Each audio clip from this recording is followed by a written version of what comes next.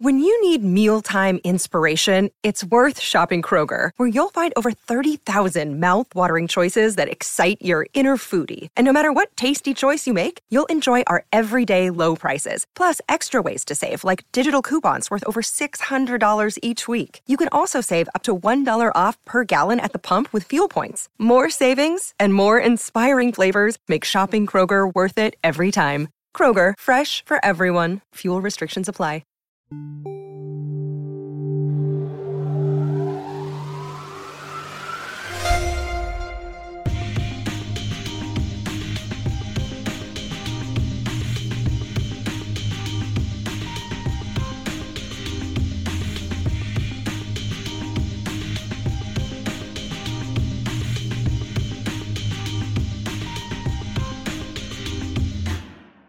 Hey everyone, my name is Christian, and welcome back to Throughline, the podcast where we try to find the concept in non-concept albums. Today we're taking a look at an album I didn't know existed prior to starting research for this episode, from a band that I've only ever heard the hits, and even then probably not all of them.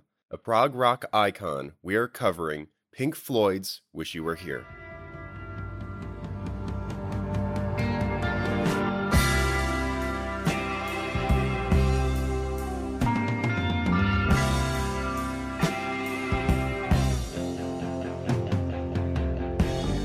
From the 80s to the 2010s and back to the 70s.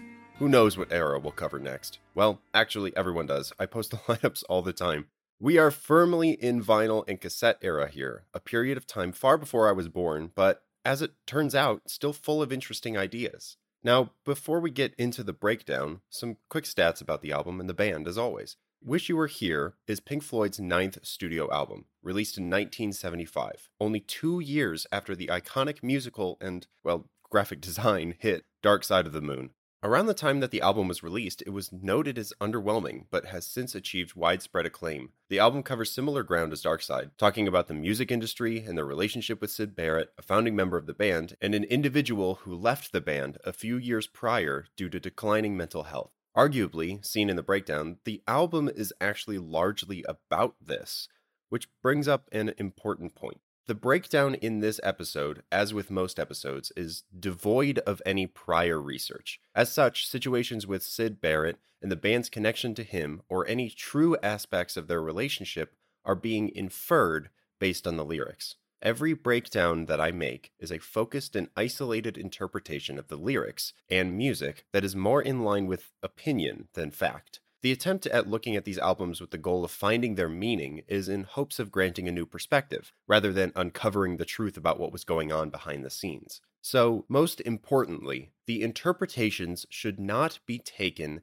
as truth, but rather abstracted insight to maybe the world around. But as always, if you feel like anything that I've said or will say shines unfairly negative or incorrect light on any subject, feel free to bring it up to me in comments or messages to the pages. I am not above digesting and dissecting my words in order to promote a more inclusive and just community. Considerate truth is an important part of a functional society. And, well, with that being said, how about a few more things about the album? Wish You Were Here topped the charts in Australia, New Zealand, the Netherlands, Italy, Spain, the UK, and the US the year it was released, despite its kind of middling reviews at first, and has since been ranked platinum or multi-times platinum in all of these countries, as well as Poland and Greece, even going as far as diamond in Germany, selling at least 1.5 million records there alone. The record worldwide has sold at least 20 million records. That's one record per 100 households in the world, which is a lot more than it sounds, I promise. Bringing back the metric that is worth noting as well, but not necessarily the most illuminating, the Rolling Stone has this album as the 264th best album of all time as of 2020. For those of you who don't know who Pink Floyd is, first of all, how?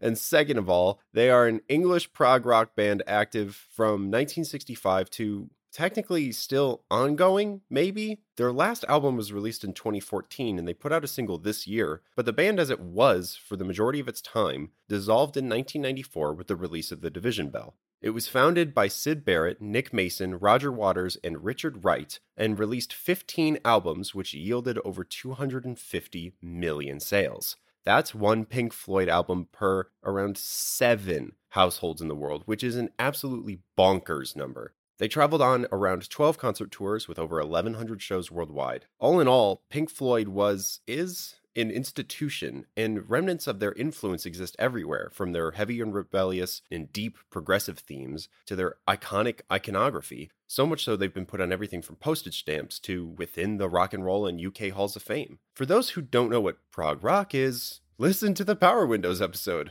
Or, for a quick rundown, prog rock is essentially long-form rock that is characterized by significant musical and/or lyrical changes occurring within single songs, so much so that the songs tend to be quite long. Shine On You Crazy Diamond from this album, for example, if you put both halves of it together, is a 25-minute song. No song on this album is under 5 minutes long, and there are only technically 4 songs, so do with that what you will. But rather than continue to worry you with facts and numbers and figures, let's just get into the episode, shall we? With one of the greatest selling musicians of all time, and one of their most iconic albums, on this episode of Throughline, here's Pink Floyd's Wish You Were Here.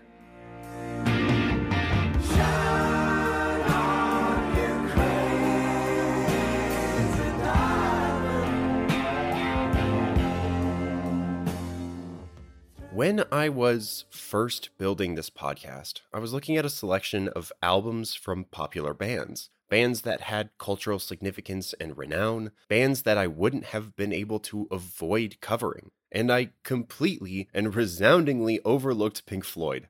It wasn't on purpose. It wasn't as if I were avoiding them, but truth be told, other than a few songs that were radio popular, or maybe I've heard and never knew were Pink Floyd, I've never searched this band out. I've never listened to one of these albums all the way through. I've likely never heard anything but the biggest hits from the biggest albums.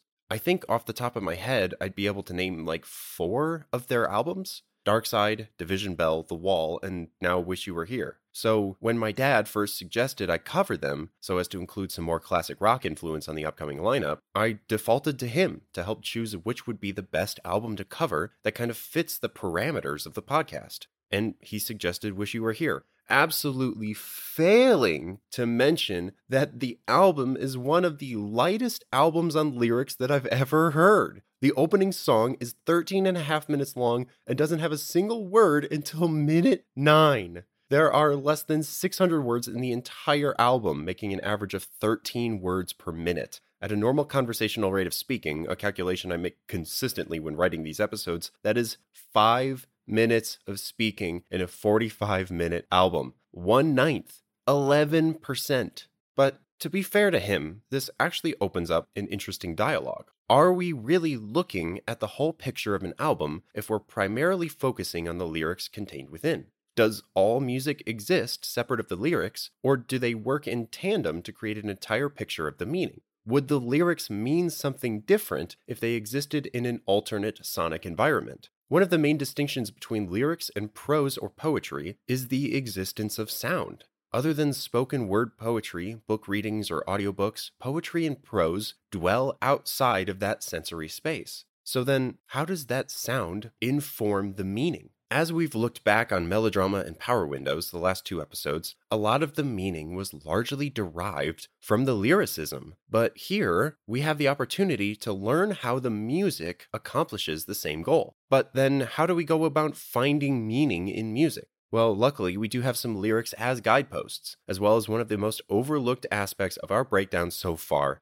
the song titles. Wish You Were Here has a rather peculiar structure. It is bookended by 9 parts of a single song titled Shine On You Crazy Diamond. 1 to 5 take place before the middle 3 songs, and parts 6 to 9 take place after. The fact that they are labeling these songs by including a large number of parts in each full section rather than just a part 1 or 2 actually informs a lot of the intention behind the album. A musical story is being told, chapters of the story, acts in a play with a 3-song interlude in the middle. They are specifically telling the listener that there are breakpoints in these two songs, pointing out that each section must have some meaning or musical significance enough to delineate them. And by breaking them up into parts, they are allowing themselves the opportunity to relay musical themes from one part to another, showing changes in a storyline driven largely by groovy prog rock rhythms. Listen to parts 1 and 6 and notice the musical similarity in the openings of the front and back of the album.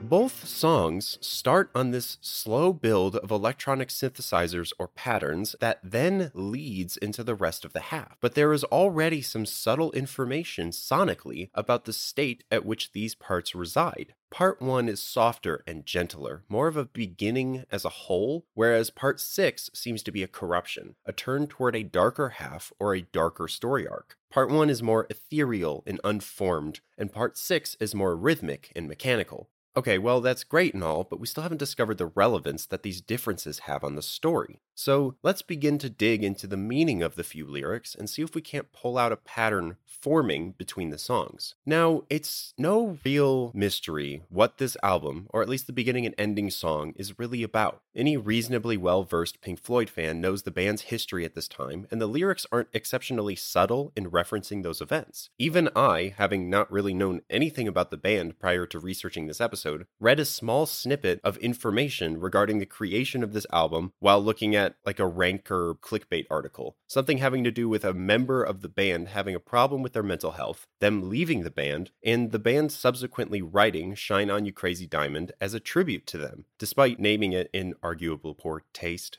But if that is about him, then what is everything else about? And how does this all tie into a bigger picture or theme surrounding the album? The second song on the album, Welcome to the Machine, broods after a 13-minute opener, a wobbling and industrial turn at societal fatalism, describing a situation in which an unseen we seem to know exactly who someone is and what they aspire to be through a cyclical system they call the machine. The third song, Have a Cigar, again continues the theme of taking the perspective of an outside force, talking to a seemingly young adult individual, a boy, but this time gussying up the presentation in showcasing an interest, desire, and assurance that their band will be successful. So now wait, these two songs are incredibly similar and almost seem to be talking about the exact same character. We're starting to get a running theme of an overwhelming outside force molding an individual into a perfect and profitable part of a societal plan, a commercialistic goldmine, seeded through media influence and the urge for rebellion that was never really their idea to begin with.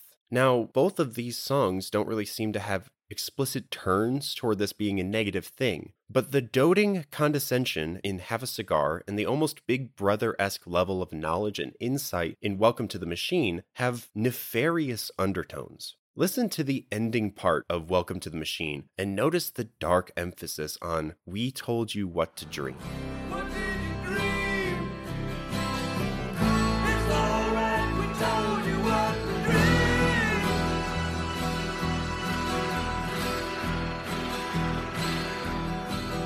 Always angels stay by. Love to drive in his Jaguar. He always ate in the steak bar. He loved to drive in his Jaguar. This is brand iconography, a reference to propaganda that permeates this individual's everyday life. So we are starting to get a sense of a pattern, one that references the institutions in place that are designed from the ground up to track and influence young people into specific ways of life that best fit with that machine, with the system that essentially runs society as we know it. However, like I mentioned, it's not been explicitly negative and doesn't have a perfect connection to Shine On yet. But Wish You Were Here, the most poetic of the songs on the album, introduces a theme of its own in contradiction, and more importantly, a lack of ability in determining what the difference between a good and bad thing is, or even so, a lack of the ability to even choose. The most scathing of which comes from the line in the end of the second verse. Take a listen.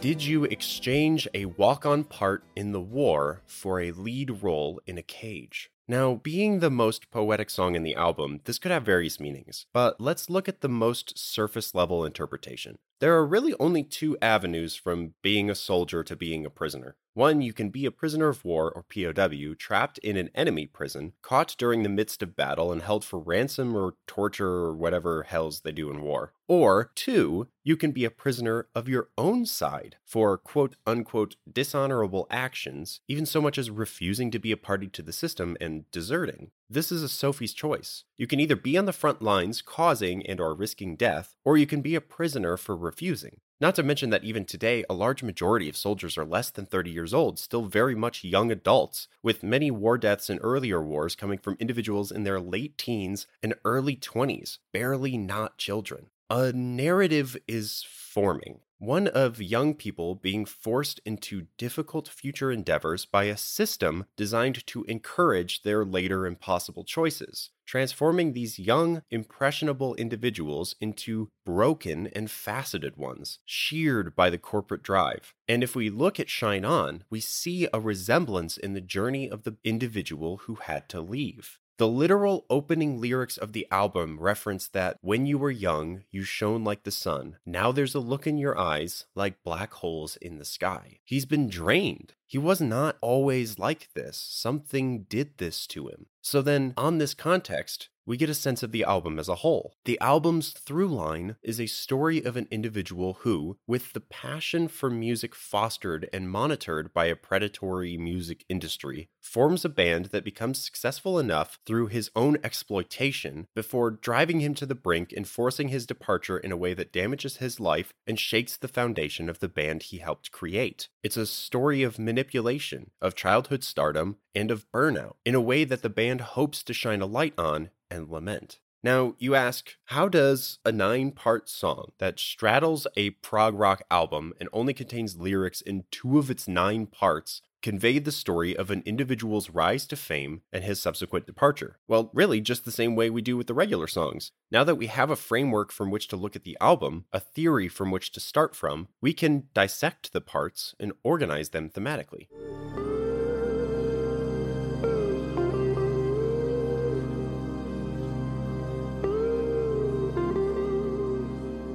Let's start with part 1, obviously. Part 1 is one of the longest, a slow and soft build-up that, in this case, seems to represent the start of the individual's, let's just call him Diamond, the start of Diamond's journey into music and the slow start of the band. This leads into part 2 through 5, musically very similar sections that showcase the beginning of success in part 2, a guitar riff opening this part that sounds clear and bright, signaling the coming of a new era.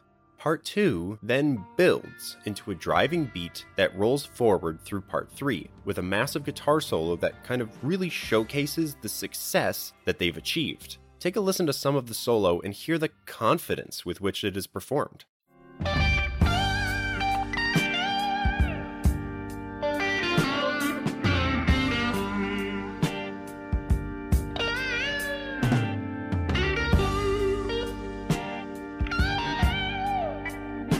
It's a screamer, but there's a tinge of sadness here, a reference to this haunting of fame. Part 3 softens at the end of the solo and launches immediately into the opening lines I read earlier, the first lyrics to the album. And Part 4 begins here.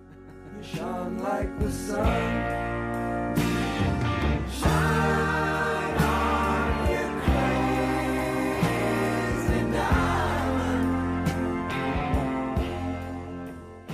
A treatise written from the future about the band's suspicions that had begun to grow regarding Diamond's mental state at the time. Here is likely a good place to talk about the phrase with which they reference Diamond at all. Diamonds are notoriously coveted, with long and deeply complicated histories and significances that span back thousands of years. Diamonds have been known to stand for brilliance, longevity, beauty, strength, yet also have kind of slowly come to be tarnished by which they are acquired or desired. Many historical diamonds are believed to be cursed, bringing strange and untimely death to those who possess these gems. And slowly, nowadays, natural diamonds are starting to become replaced more and more by lab-grown varieties in an attempt to avoid the taint of blood and labor that accompanies that industry. In turn, much like their appearance, diamonds are then multifaceted. In Shine On, we see the description of Diamond's personality in very multifarious terms, describing him as, non-exhaustively, a stranger, legend, martyr, painter, piper, raver, seer of wisdoms, and even prisoner. Despite the insistence on his insanity, constantly referred in the chorus, the members of the band seem to be suggesting a diverse and complicated personality, one that obviously had at least some positive impact on the band.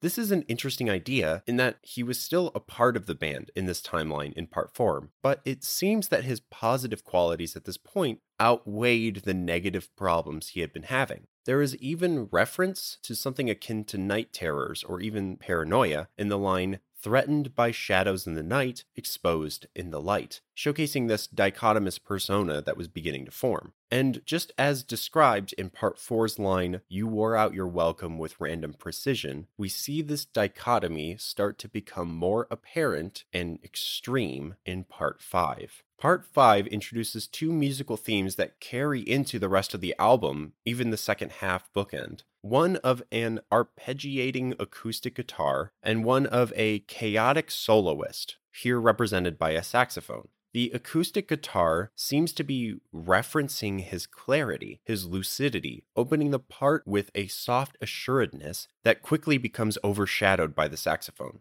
The chaotic soloist actually is utilized in two different but similar ways, here taking the form of the chaotic and mentally unwell portion of Diamond's mind. This is the moment of turning, the period where the band is peaking and Diamond's mental health becomes erratic and unstable. Take a listen.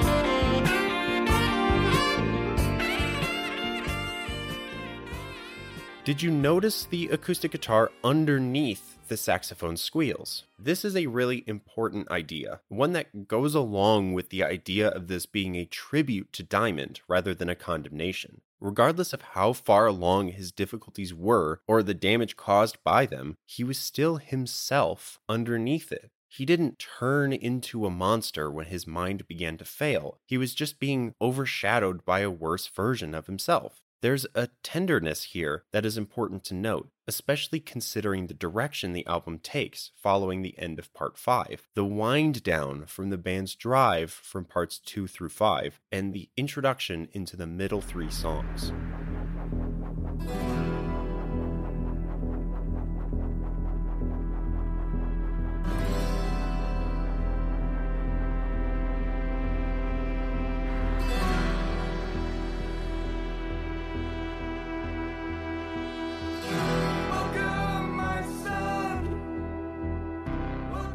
Welcome to the Machine is an unhappy song. It sounds funereal, depressive, and cold. Mechanical sounds open the song for nearly a full minute before any sort of actual acoustic instruments break into the fold. The lead singer's voice sounds distraught and nearly hysterical, crying out the lyrics throughout the song without much affectation or change. This is not the sound of an individual in control, cool and collected in the knowledge of their grand plan coming together. This almost reads like a warning, formed by the realization of a system that they were a part of and the awareness that it's likely to happen again and again. The song is largely the same from beginning to end, a rhythmic strumming of an acoustic guitar layered with occasional accents by other guitars and deep aural synths. There's actually no drums in the entire song. The only significant change beyond the lyrics and the opening of the song is an ongoing and wailing synthesizer solo that takes up a total of about 4 minutes of this 7-minute song.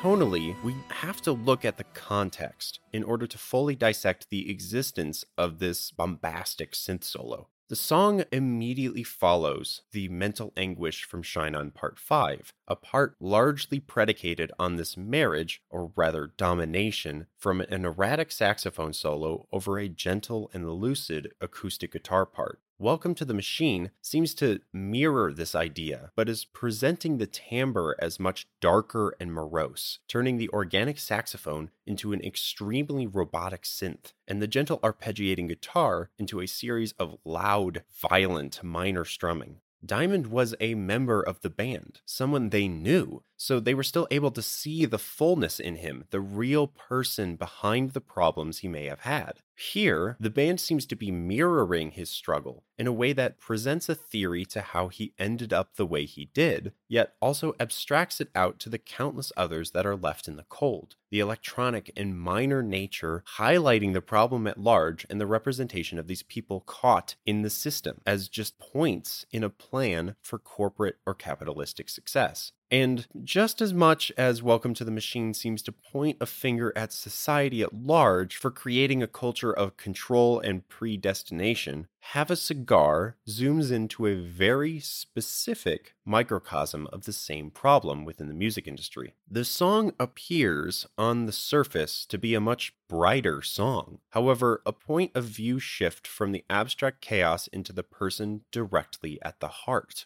Listen to the first half of the first verse of the song and pay careful consideration to the way the lead singer hams up the lyrics. Come in here, dear boy, have a cigar. You're gonna go far. You're gonna fly high. You're never gonna die. You're gonna make it if you try. They're gonna love you. You're gonna go far. You're gonna fly high. You're never gonna die. You're gonna make it if you try. They're gonna love you. These are words of affirmation, extremely unsubtle attempts to make an individual feel special without really representing any truth behind the words. Yet the subtlety is overlooked by the addressee, a young rocker on the upswing in their band's success. These are dangerous sentiments to a naive individual, a young individual, in the hopes of becoming famous, words designed to breed guilt in breaks and cultivate a personality of obsession for more. Effectively, the song is written like a conversation between a manager and band member discussing the latest success of the band in a way that seems to commodify them. Sandwiched right in the middle of the verses is a revealing sentiment. You gotta get an album out. You owe it to the people. The manager obviously does not care about the fans. He only cares about their wallets, referencing the amount of money they've been making numerous times, even going so far as to say that the name of the game is riding the gravy train in the choruses, a gravy train being essentially just a euphemism for making a lot of money. This is manipulative language, as it's clear he doesn't really even care about the band, as referenced by his inability to even remember really anything about the band itself. He says, "The band is just fantastic. That's what I really think. Oh, by the way, which one's pink?" This is a fourth wall breaking line, a quick nod to themselves by way of implying the manager thinks the band is made of two people named Pink and Floyd, and he's trying to figure out which one is named Pink. Yet this is also another connection to implying the album is first and foremost about corrupting industries and how these went into causing their specific bandmate, Diamond's, decline. The ending of this song is particularly fascinating as well, in that we hear two major returning musical themes play off of each other. We get a pretty dynamic and powerful guitar solo playing alongside a sharp, staticky synth.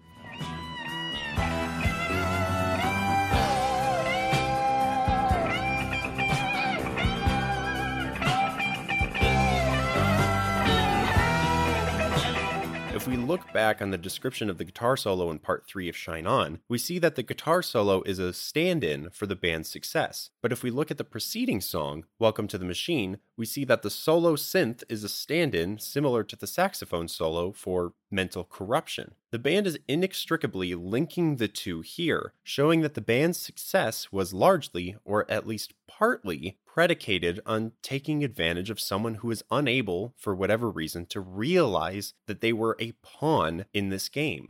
And finally, we reach the namesake of the album, Wish You Were Here. We talked a little bit about this song earlier and its acknowledgement of instability or naivety, or a lack in the capacity for noticing something good or bad. In part as well, this is a song that seems to be a treatise on not really being sure of growth or change, realizing that these rhythms they've been describing are in place and that there isn't really an easy way out of it. Confusion kind of permeates the song and leaves a sense of obfuscation over what the actual intention of the lyrics are, so much so that I, having listened to the album quite a few times and running over the song with as fine of a toothed comb as I could find, am not really 100% sure what the actual point of this song is, which in some ways may be the point. If we look at the first verse of the song, the contradictory trades the lead singer references continuously ask if the addressee can tell something good from something bad.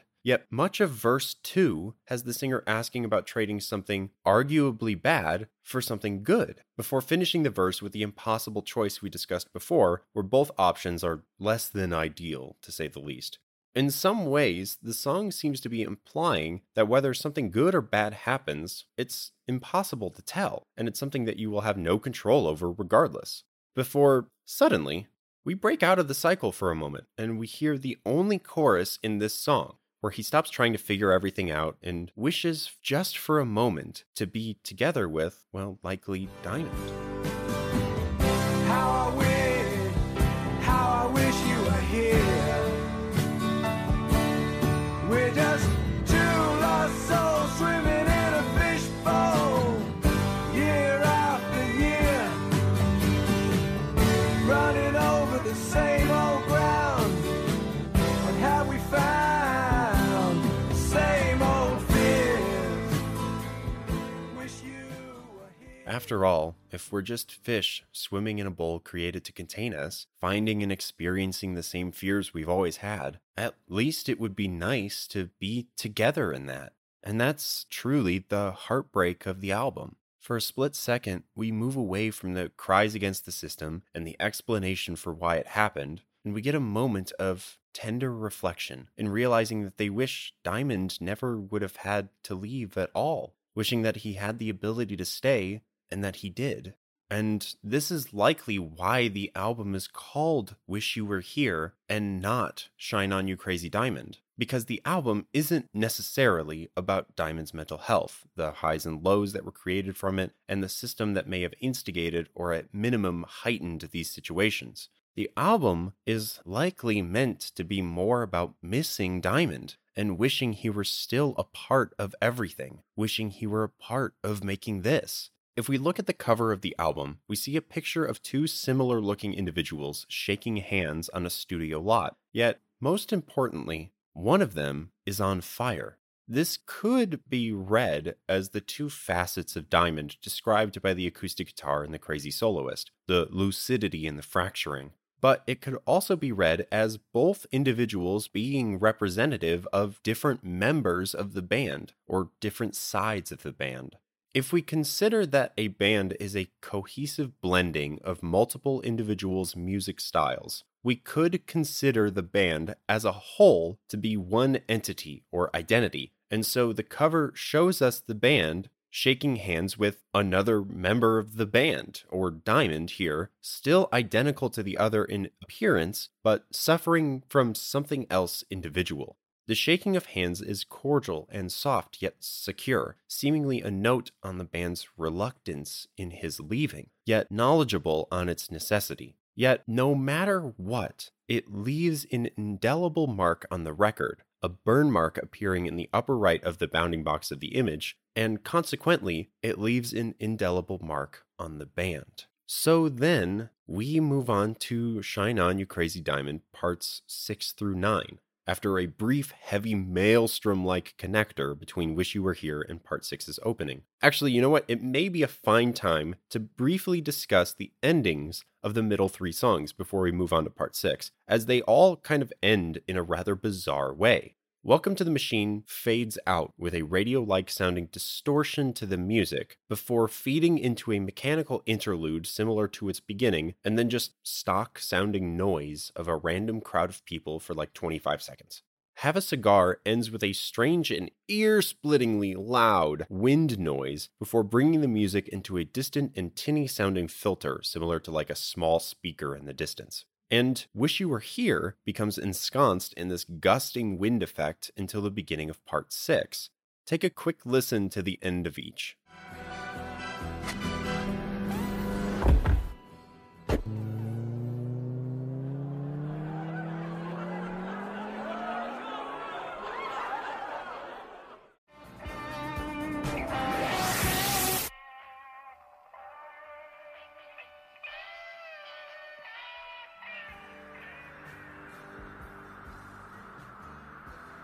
Why?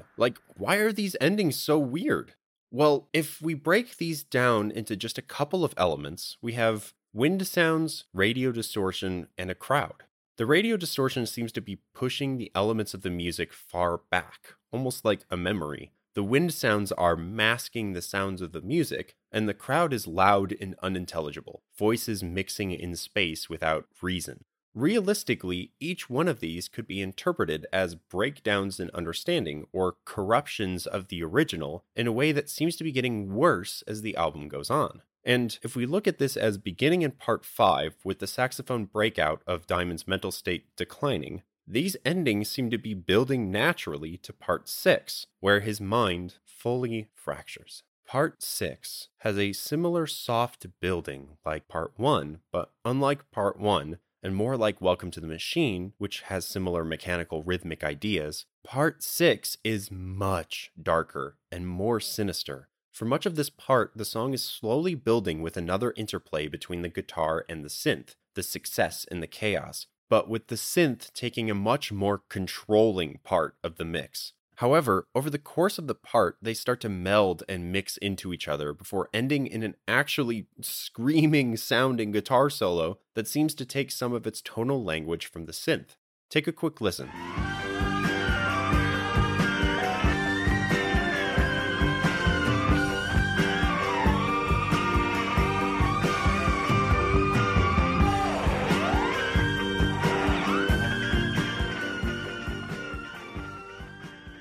The band's success is peaking here and exploding into the chaos, causing a full and complete dissolution of Diamond's place within the band's ecosystem. The song follows this dissolution and dissolves itself into a reprise of Part 4 with Part 7. At this point, the band is very much realizing the times that are occurring and are bringing attention to this status. There is a stunning musical parallel here that occurs with just a simple changing of the lyrics, but a nearly point-by-point exact replica of the earlier part in terms of the music. Listen to parts 4 and 7 here at the same time, layered in a portion that exposes a guitar riff from Part 4 that is 100% duplicated here.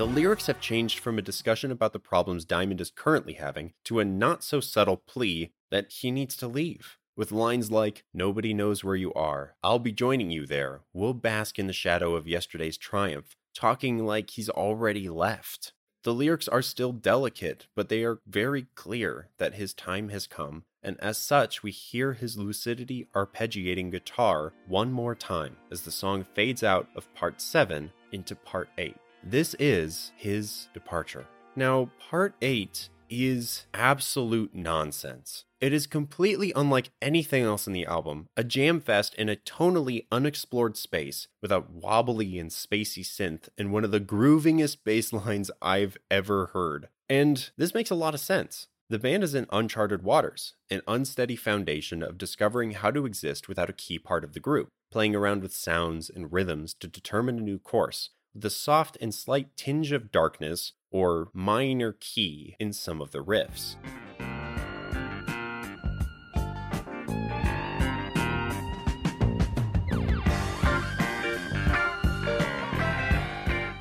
The band at this point will never be the exact same again, and there is mending and healing and change that still needs to happen. And so part 8 resolves, and the music slows down again, and we get a somber look at the future with part 9. The music is slow but punchy, and a strange new sounding synth plays through an unsure space that skates around a sad timbre. Yet just as the 12.5-minute song nears its end, and the resolution seems far and unattainable, the synth breaks into major chords, and the music lifts for a moment. It doesn't ever quite reach resolution, but just for an instant, it feels strangely hopeful. Reluctant and subtle, but there, a newfound hope for the band, and being that it is very specifically using the synth here, possibly a newfound hope for Diamond as well. Take a listen.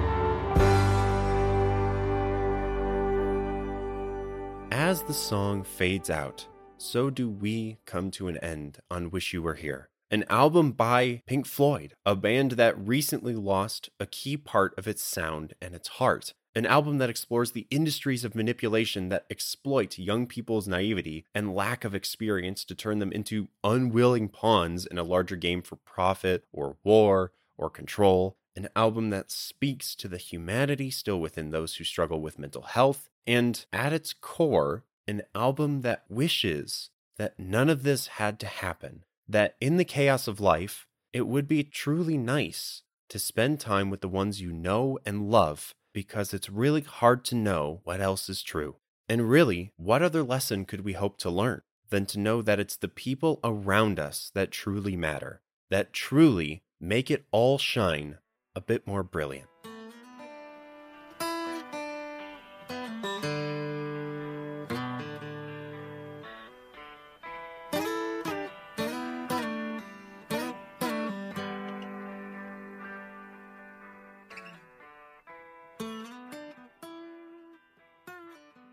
Stick around after the break for a conversation about the album with special guest and Pink Floyd fan, Summer. Hey everyone, welcome back to Throughline. We just got done talking about the album in our breakdown of Pink Floyd's Wish You Were Here, and now we're going to have a quick conversation about the album as referenced by fans, as referenced by album reviewers over the years, as referenced by the band. And to do that, I have a special guest and huge Pink Floyd fan, Summer. Hello. Hello. Thank you very much for having me on your podcast. Of course. I am happy to have you here. I was trying to find someone, like, I personally have not heard of this band a whole lot. So I don't know anyone other than my dad who's a Pink Floyd fan. So I reached out on my Facebook. Does anybody have any connection to this band at all? And then I was connected to you, and you're younger than me. How did you get into Pink Floyd at all?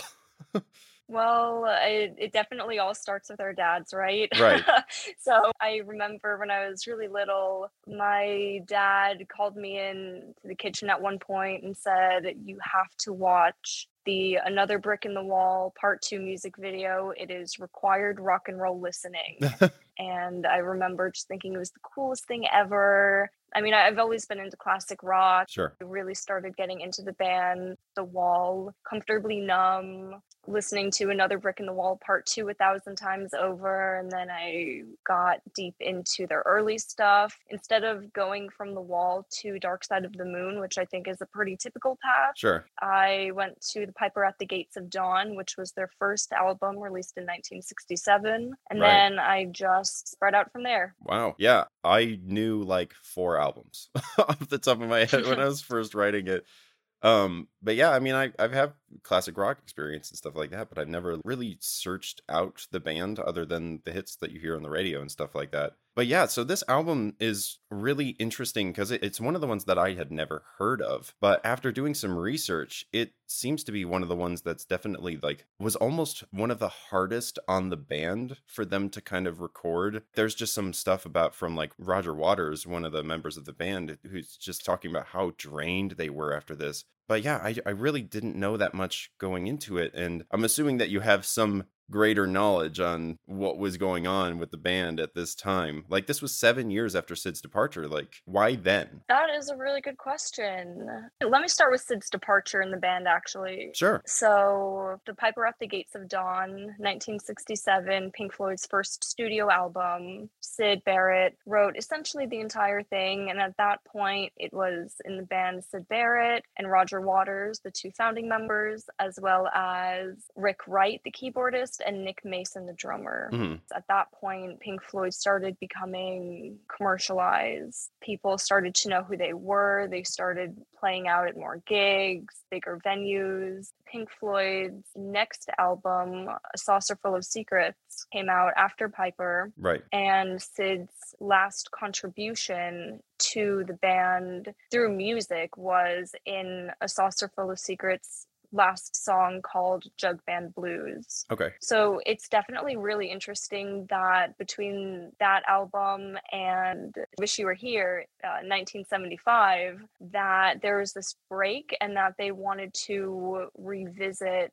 Sid's influence, and not just a general way, not just in a good way or in a bad way, but talking about the influence that he had on their music and the way that they viewed the music industry. Mhm. So after A Saucer Full of Secrets was released, they had some albums that came after that. A big one was Amagama, and that album is notorious for having a bunch of different themes, being really confusing. This was Okay. truly after Sid's this was truly after Sid's departure, where the band was trying to figure out a direction that they wanted to go in. They had Sid's influence, and he gave them a foundation for the direction that they were going to go in, but they didn't really know how to get there. Right. And so with Amagama, all of the members, I believe, contributed whatever they wanted to contribute, and then they threw it all together in this big mesh. Yeah, no, that's super interesting because talking about kind of what was going on in Shine On You Crazy Diamond, there is that part near the end of the album, part 8, where it is just chaotic. And I talked a little bit about kind of like this idea of, oh, after his departure, there's this big chaotic part in part 8 where they're like playing a bunch of different instruments. It sounds completely different from the rest of the album. And it's interesting that it is pretty much exactly what happened. Immediately after his departure, there was an album that they released that was kind of a mess. Yeah, that album is definitely notorious for being quite a mess. Sure. Then the next album was Atom Heart Mother.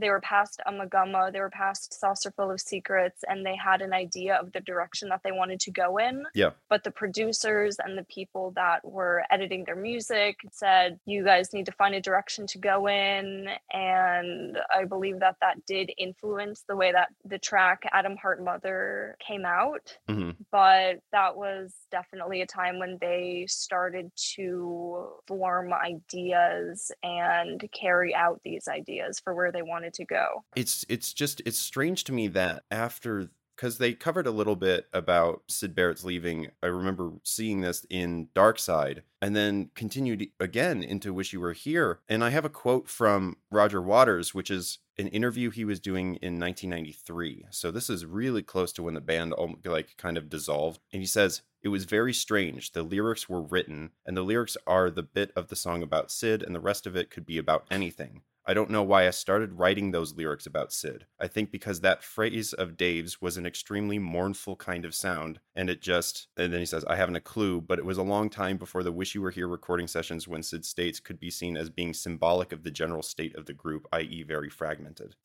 I do remember recently that I had come across that quote by Roger Waters also, and the notes that he's referring to that David Gilmour played are those 4 notes that begin that crazy, beautiful guitar solo in Shine On You Crazy Diamond, part 1 through 5. But it's definitely very interesting that those notes just sparked this idea in him to go on and do this whole album about Syd, essentially. Right. Yeah. And I was seeing some weird stuff about those 4 notes because I was looking at kind of like the contributions that people make on Genius. Somebody was saying that those 4 notes are supposed to be Syd's riff. And it's weird that they're kind of reading that as that, because I didn't read that part as Syd. I was reading Syd as more of the dichotomy between the acoustic guitar underneath the soloists more than anything else. Oh, very interesting. Okay, with those 4 notes, I myself had actually interpreted that to be David Gilmour with the rest of the band members following as a cry out to him. Oh, okay, cool. As a cry out to Syd. Yeah, that's an interesting read as well, because I read it, again, having no context before writing the breakdown, I read it as, oh, this is the signifier for the band's success. This is the moment where the band kind of turns into being successful, because we hear that riff again in the end, but reading that as a cry out to him also works in the way of it working at the end of the song, where they're in that kind of vein of success again, but almost lamenting his loss. Yeah, it's definitely an interesting interpretation. Continuing with that, actually, so at the very end of the whole album, this is at minute 12 and 7 seconds of Shine On You Crazy Diamond, parts 6 through 9, there is a nod to the melody in the verse of See Emily Play, which is one of the very first songs that Pink Floyd released. Oh, okay. It was written by Syd Barrett. So it's very interesting that Rick Wright, the keyboardist, threw that in there. So, Christian, I have my flute with me. Is it all right if I just play those notes really quickly? Yeah, absolutely. Totally.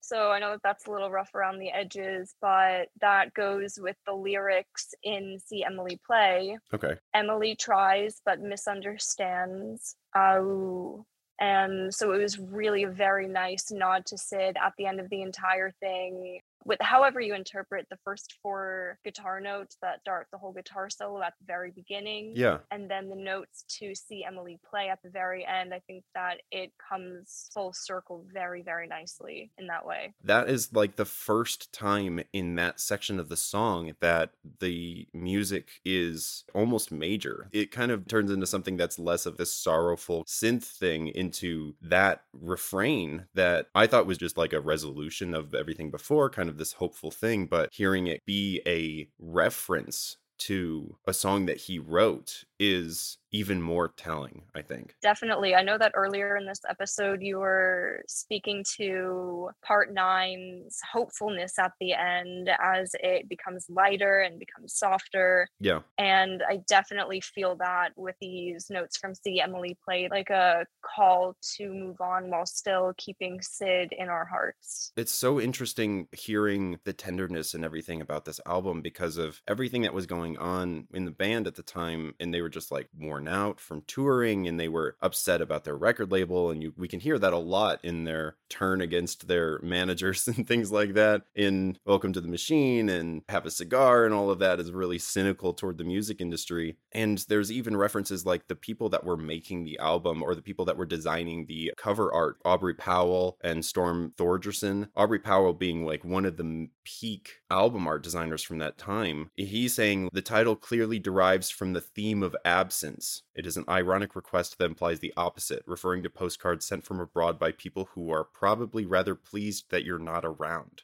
So it's interesting that there's a lot of these references from the people that were making this album about, oh yeah, this is like, it's about absence, emotional and physical absence in relationships. When people withdraw their commitment, their emotional presence, and become absent, it is often for fear of getting hurt or being burned, hence the burning man on the cover. But it seems like a lot more, looking back on it, it is kind of this very tender tribute to somebody who was going through a very difficult time. Definitely. Going back to the cover art, the way that I interpreted it with the One Man on Fire was that this was sealing some kind of sinister deal Oh, okay. with the light handshake, but the one guy on fire. The cover art was shot at the Warner Brothers studio. Yeah, it definitely looked like a studio lot.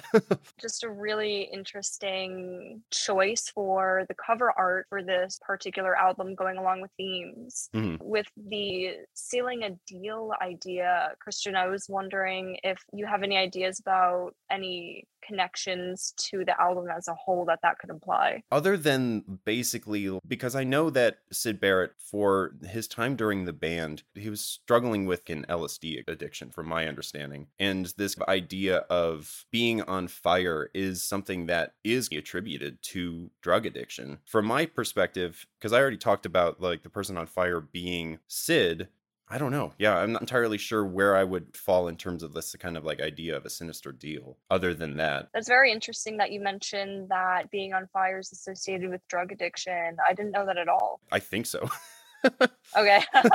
I'll have Okay. to look that up. I'm not sure. If I may, I would love to get into Syd's downfall from the band. Sure, yeah, Because absolutely. this is a huge point in the album. So let me see where to start. Well, yes, you did mention the LSD addiction. Of course, everything that I'm going to mention is just based off of secondhand accounts or third-hand accounts. Right. Nothing coming directly from the source. Yeah, like Roger Waters, even in that interview, he was saying, oh, well, we probably won't ever know the full Syd Barrett story. And Roger Waters is like, you probably don't want to know. Yeah. Well, it really is very tragic. At a certain point in his life, he started experimenting with LSD. Mhm. And there are a bunch of different accounts of what happened to him because of the drug that led to his decline mentally. Right. And with that, some people claim that he developed schizophrenia. There's no way to know for sure. There are a lot of accounts that say that he and his friends would dose each other randomly, which of course is very, very dangerous. Right. There are some other accounts saying that people dosed him on purpose, not as a joke, but as a way to intentionally cause a downfall in him. And we're never going to know exactly what happened, but something that I think can be said is that LSD definitely contributed to his declining mental health. Right. As for leaving the band, so what initially happened, to my understanding, was that the band members knew that something was going on. He would miss practices, he would miss recordings, and he would just completely be a no-show. Right. So they got David Gilmour in to fill in for Syd Barrett when they didn't know Syd's whereabouts, whether or not he was actually going to show up. And there was one account of a gig that they had where Syd just stood on the stage and just kind of played one note the entire time. And so David Gilmour started off not as a replacement for Syd, Right. but as a supplement, really, because this was at the point where Syd was falling down from their lead man. He was the one that had been leading the interviews, writing all of their music. And so without him, the band was starting to decline musically, commercially. Mhm. And it was during this time Syd knew exactly what was happening to him. He wasn't oblivious. He wasn't so far gone that he didn't know what was happening. And so going back to Jug Band Blues, I just want to read off some of the lyrics, which was his final musical contribution to the group. Yeah. He said, "It's awfully considerate of you to think of me here, and I'm most obliged to you for making it clear that I'm not here. He also says, "And I'm grateful that you threw away my old shoes and brought me here instead dressed in red." I think that this really speaks to the fact that he knew exactly what was going on. Yeah. I don't think that the other band members wanted him gone emotionally. Yeah, and it's clear through the lyrics in this album that they sound really reluctant in a lot of the stuff in this album as well. Yeah, for sure. I think that Sid knew exactly what was happening to him. I noticed that earlier in the episode, you mentioned that in the Welcome to the Machine lyrics, it says he always ate in the steak bar. He loved to drive in his Jaguar. Right, yeah. So I was reading that as just kind of general propaganda using these because Welcome to the Machine doesn't seem to be very specifically about the music industry so much as Half a Cigar does. Welcome to the Machine seems a lot more just generalized kind of societal pushes toward doing the things that society wants you to do, putting you in the boxes that society wants to put you in through its methods of like, oh, we know what you're doing, so we're going to advertise these things to you. We're going to show you these people living rich lives and stuff. So you're like, oh yeah, that's what I want to do, and push yourself towards becoming this kind of commodity in the capitalistic environment. Okay, very, very interesting. Yeah, so with that, so are you thinking like the industry itself is almost waving a dollar in front of your face, but Yes. subduing you at the same time? Sure, yeah, absolutely. And that's kind of definitely how I read Welcome to the Machine, and then also Have a Cigar, but Welcome to the Machine seems broader and not just music industry. Okay, so I did want to make this connection between that and money in Dark Side of the Moon.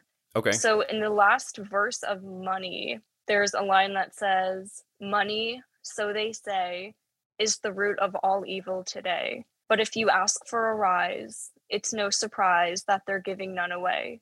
And I think that that's a really very interesting, cynical turn on what Dark Side of the Moon portrays as hopeful. Right, Where yeah. first it's starting off as there's hope and everything in your future is shiny and glittery, but then in Welcome to the Machine, they're saying you cannot actually have this. It's very similar to a point that I brought up in my covering of Power Windows by Rush, because there's a song in Power Windows that has a line that says, all of this song is about trying to chase your dreams and like having the endurance to chase your dreams. But in the chorus, there's a line that says, something always fires the light that gets in your eyes. Kind of implying that, like, yeah, you can dream, you can chase these things all you want, but there's gonna be something that stops you. And the rest of the album talks about this whole like capitalistic thing. So it's very clear that bands at this time, especially these prog rock bands that were more progressive, are being like, rich people kind of suck. And they'll wave this dollar bill in front of your face and then be like, nah. And it shows the perspective of the band at the time and kind of everything that they were going through and the problems that they were having with the industry while being inside of it, to go from almost hopeful and dark side to being like, yeah, no, it's not. Yeah, just completely shutting down any possibility, which is definitely a huge theme in Wish You Were Here, just beating you down, saying, no, this isn't possible because Right. we say it's not. Yeah, everything is commodified, and it makes the story kind of even sadder because there's definitely a general theme throughout the whole album of you guys did this to him. Yeah. It's really sad. It is really very, very sad. I think that there are a lot of people to hold accountable for this. Yeah. And as much as I love Pink Floyd, I do think that they're at fault also for caring more about the band than they did their friend, which I don't think that I personally can blame them too much for it. Right. Because of all of the hype of getting super famous, and this was at a time when their musical careers were really taking off with the band, especially in England, and producing new music, and there was a lot of hope for the band. So it makes sense that they were so tunnel visioned towards success. Yeah. But I don't think that anybody could have predicted that this would have happened to Sid and that they would have played any kind of part in it. Yeah. I think that it was just a really terrible situation and nobody really could have done anything. So I guess instead of saying that I place blame on the other members, I would say that without realizing it, they contributed to his not being able to participate in the music industry anymore. There is also something important that I do want to bring up about the recording sessions for Shine On You Crazy Diamond. Sure. So the recording sessions occurred at Abbey Road Studios. No one will ever know why, but Sid Barrett showed up to the Shine On You Crazy Diamond recordings. Yeah, I read the other about band that. members, they didn't recognize him at all. He had completely changed his appearance, and they just completely had no idea who it was until David Gilmour recognized him and said that it was Sid. And I remember reading that Roger Waters completely broke down. It's really a very sad thing that happened, but it's also, to me, it feels like a cosmic necessity almost for this to have happened while they were recording a song, a beautiful masterpiece that was about him. Right. It feels like it was really right, and I feel like that emotion of seeing him in the studio while they were recording is captured in the music. It's very haunting. Yeah, that's kind of one of the things that Roger Waters talks about in that interview. And he's just, the interviewer says to him, the nightmare was simply all of you arriving at doing it and not really knowing why. And Roger Waters says, yes, absolutely, which is why it's good. It's symbolic of what was going on. Most people's experience is arriving at a point at which others are arriving from somewhere else and not knowing what they're doing and why. And all we were doing making Wish You Were Here was being like everybody else, full of doubts and uncertainties. And I think that's really well captured in the album. Yeah, it was really very crazy. So something else that I did want to mention Sure. was, I believe it's in Have a Cigar. There's the line, oh, by the way, which one's pink? Yeah. This is one of my favorite lines of any Pink Floyd song. I think that it's one of the most famous lines in psychedelic and progressive rock period. It's very, very clever. So the way that Pink Floyd got their name was Sid Barrett was flipping through some vinyls. They were looking for a band name, and he yanked out of his collection Pink Anderson and Floyd Council. Right. And he was like, Pink Floyd. Right. That's it. That's how We all the got best it. band names are made, honestly, just by random chance. Yeah, definitely. I know that earlier in the episode you were mentioning that the media was not sure which person was Pink, but Right, the way that I interpret this line is that they don't care about who the actual people are. So it's stripping away the musicians out of the music. It's not recognizing that they're people, not commodities. And so to say which one's Pink, they're really asking, okay, now which one of you band members is Pink Floyd? Right. And instead of even caring to get to know their names. Right. The music industry and the media created this character named Pink that then was used as this symbol to show how everything around him was just completely destroying him. He really just became the target of the music industry. Right.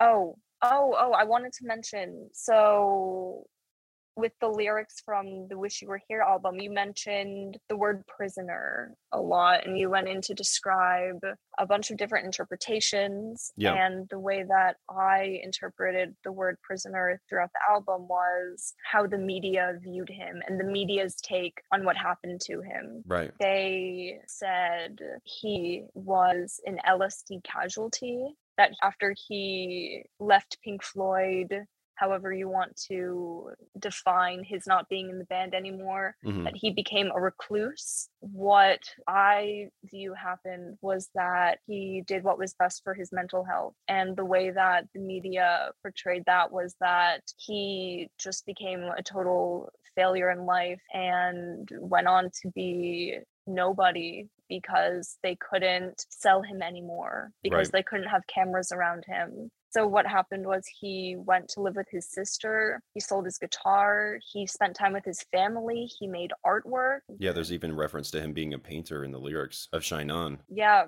definitely. And so with the painter reference in Shine On, that's a hopeful, positive call Yeah. and a positive reflection of what he means as a person. Yeah. I definitely think it is the music industry that caused people on the outside to view him in this negative way, as a failure, as a recluse, as a casualty. But what he really did was go on to heal himself the best as he could. And I think that's kind of one of the most important things about this album specifically, is that this album represents his decline of mental health, but doesn't portray him as a monster or anything like that. There's so much here in the album that is going into filling him out, giving texture to this person as somebody who is more than just their declining mental health, who is a full person beyond all of this. Painter, all of these things. The album is so dead set on ensuring that everyone understands that this isn't the only person that he was. And it's tragic that it had to end the way that it did. So I agree on you there that it was definitely a tragic loss for the music industry. He was very, very, very talented. And I'm not sure if you knew this, but he actually went on to write 2 solo albums after he left Pink Floyd. I did not know that. Yeah, he wrote The Madcap Laughs, and he also wrote another one called Barrett. Both of those albums are really very sad, very solemn. They show a lot of his heart and soul, and I'm glad that we got those last 2 albums from him before he retired from the music industry completely. Yeah. But I think that if we're going to say that his loss was a tragedy in any way, I do think that it was for music and for what music does to people's souls and the way that they can relate to people, especially with Sid. I know that I personally relate to him greatly because of all of these pressures from society that I really wish to escape and just completely get out. Yeah. And the way that society views you as essentially useless if you can't be commercialized. But I think that for his own personal life, it was a very beneficial thing that he left the music industry, because it allowed him to be happy. It allowed him to go on to do what he really wanted to do, which was be an artist for the sake of being an artist, not to be commercialized for it. Yeah. And I mean, that's kind of one of the biggest problems right now, is that everything is commodified. Everything is an attempt to make more and do more. And the fact that he was able to escape that and still be able to create the thing that he wants to create is really kind of the silver lining of everything that happened, for sure. Definitely. All right. Well, is there anything that you wanted to plug or promote or anything like that before we head off? I just want to leave off on a note to the listeners. Go listen to The Piper at the Gates of Dawn by Syd Barrett and the rest of Pink Floyd, but it's just one of the most beautiful, incredible albums of all time. It is so magical, and it really gives you the most beautiful, vivid pictures in your mind. It's just a really very special album, and it captures the heart and soul of what Pink Floyd started off as, and it was their foundation for going forward with the rest of their music. So go give it a listen.